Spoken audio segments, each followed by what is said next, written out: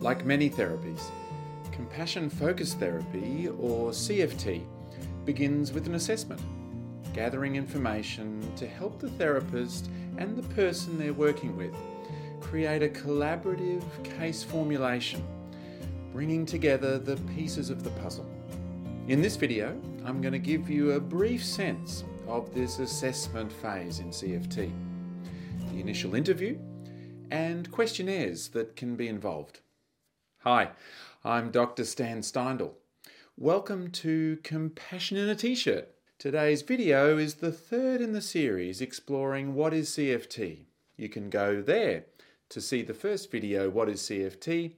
And you can go there to see the second video, Session by Session CFT Therapy Plan. Now, assessment is a big topic, so let's just have a think about some tips for assessment in CFT. The CFT therapist comes to that first assessment session keeping three key things in mind. First, that we all have tricky brains. We have these brains that were designed for us, not by us, and they have all sorts of functions that were beautifully designed to help us survive and reproduce, but equally can cause us to suffer.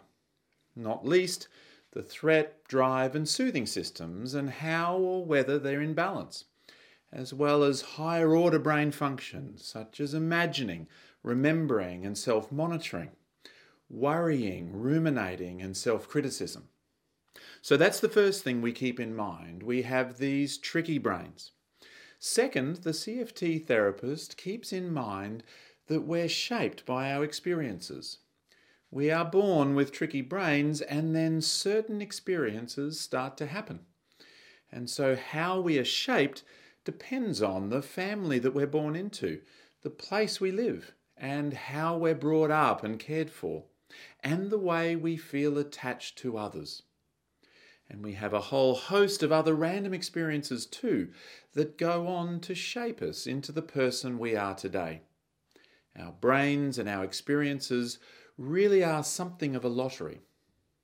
And third, during the assessment, the CFT therapist keeps in mind the importance of the relationship between them and the person they're working with. And so, right from the start, we're trying to create a relationship where the person we're working with feels heard and understood and feels safe. So here are 3 tips for assessment in CFT.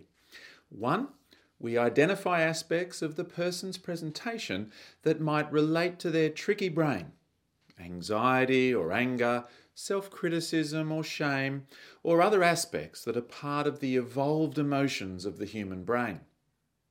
Second, understanding how the person's life experiences might have exacerbated or buffered all of that, especially in terms of their memories of relational or emotional experiences. And third, always looking for opportunities to listen, reflect, empathize, and validate so that the person feels heard and understood and feels safe in the working relationship. A particular focus in amongst all of this is understanding the person's relational and emotional experiences. What was their experience of being cared for? What were their relationships with caregivers and other attachment figures like? What are their memories of warmth and safeness, connection and soothing? What are their memories of disconnection, criticism, shame or trauma? For example, we explore memories where, as a child, a person might have gone to a parent for comfort or support only to be criticized or punished. Such an experience during childhood can have important implications for the person's openness to others helping them as an adult, and may even lead to fears, blocks, or resistances to receiving compassion from others. Shame memories from childhood have been found to have important effects, especially when the shamer is a caregiver, whereby we can be left with associations between care and shame, meaning our relationships can become very tricky later on.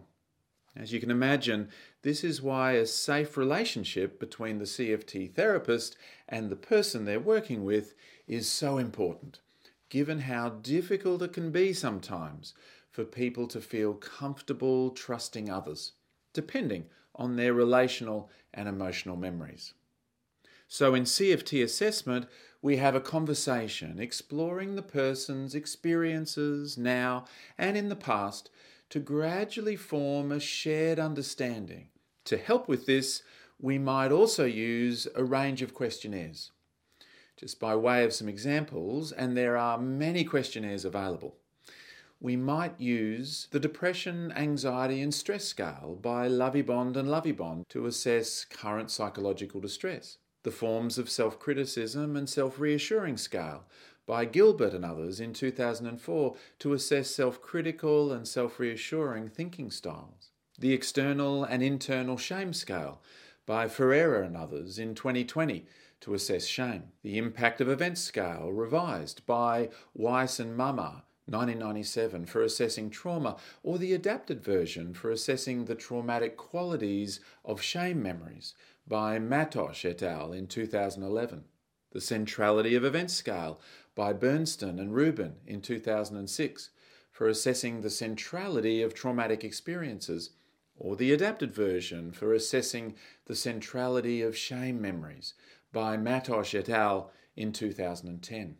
The Early Memories of Warmth and Safeness Scale by Richter and others in 2009 for assessing early memories of warmth and safeness. The Compassion, Engagement and Action Scales by Gilbert and others in 2017 to assess the 3 flows of compassion for others, from others and self to self. And the Fears of Compassion Scales by Gilbert and his colleagues in 2011 for assessing fears, blocks and resistances to compassion across the 3 flows.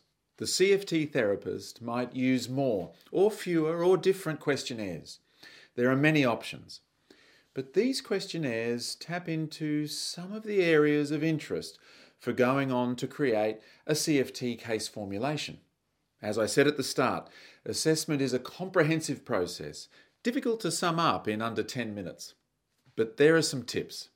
We explore aspects of the person's tricky brain and how their experiences might have shaped them. We look out for opportunities to help the person feel heard, understood and safe. And we select from a range of questionnaires that can provide complementary information to help us create a shared understanding. In my next video, I'll talk about how all of this can come together into a CFT case formulation. But in the meantime, I wish you all the very best on your compassionate journey, and perhaps even your journey into compassion-focused therapy.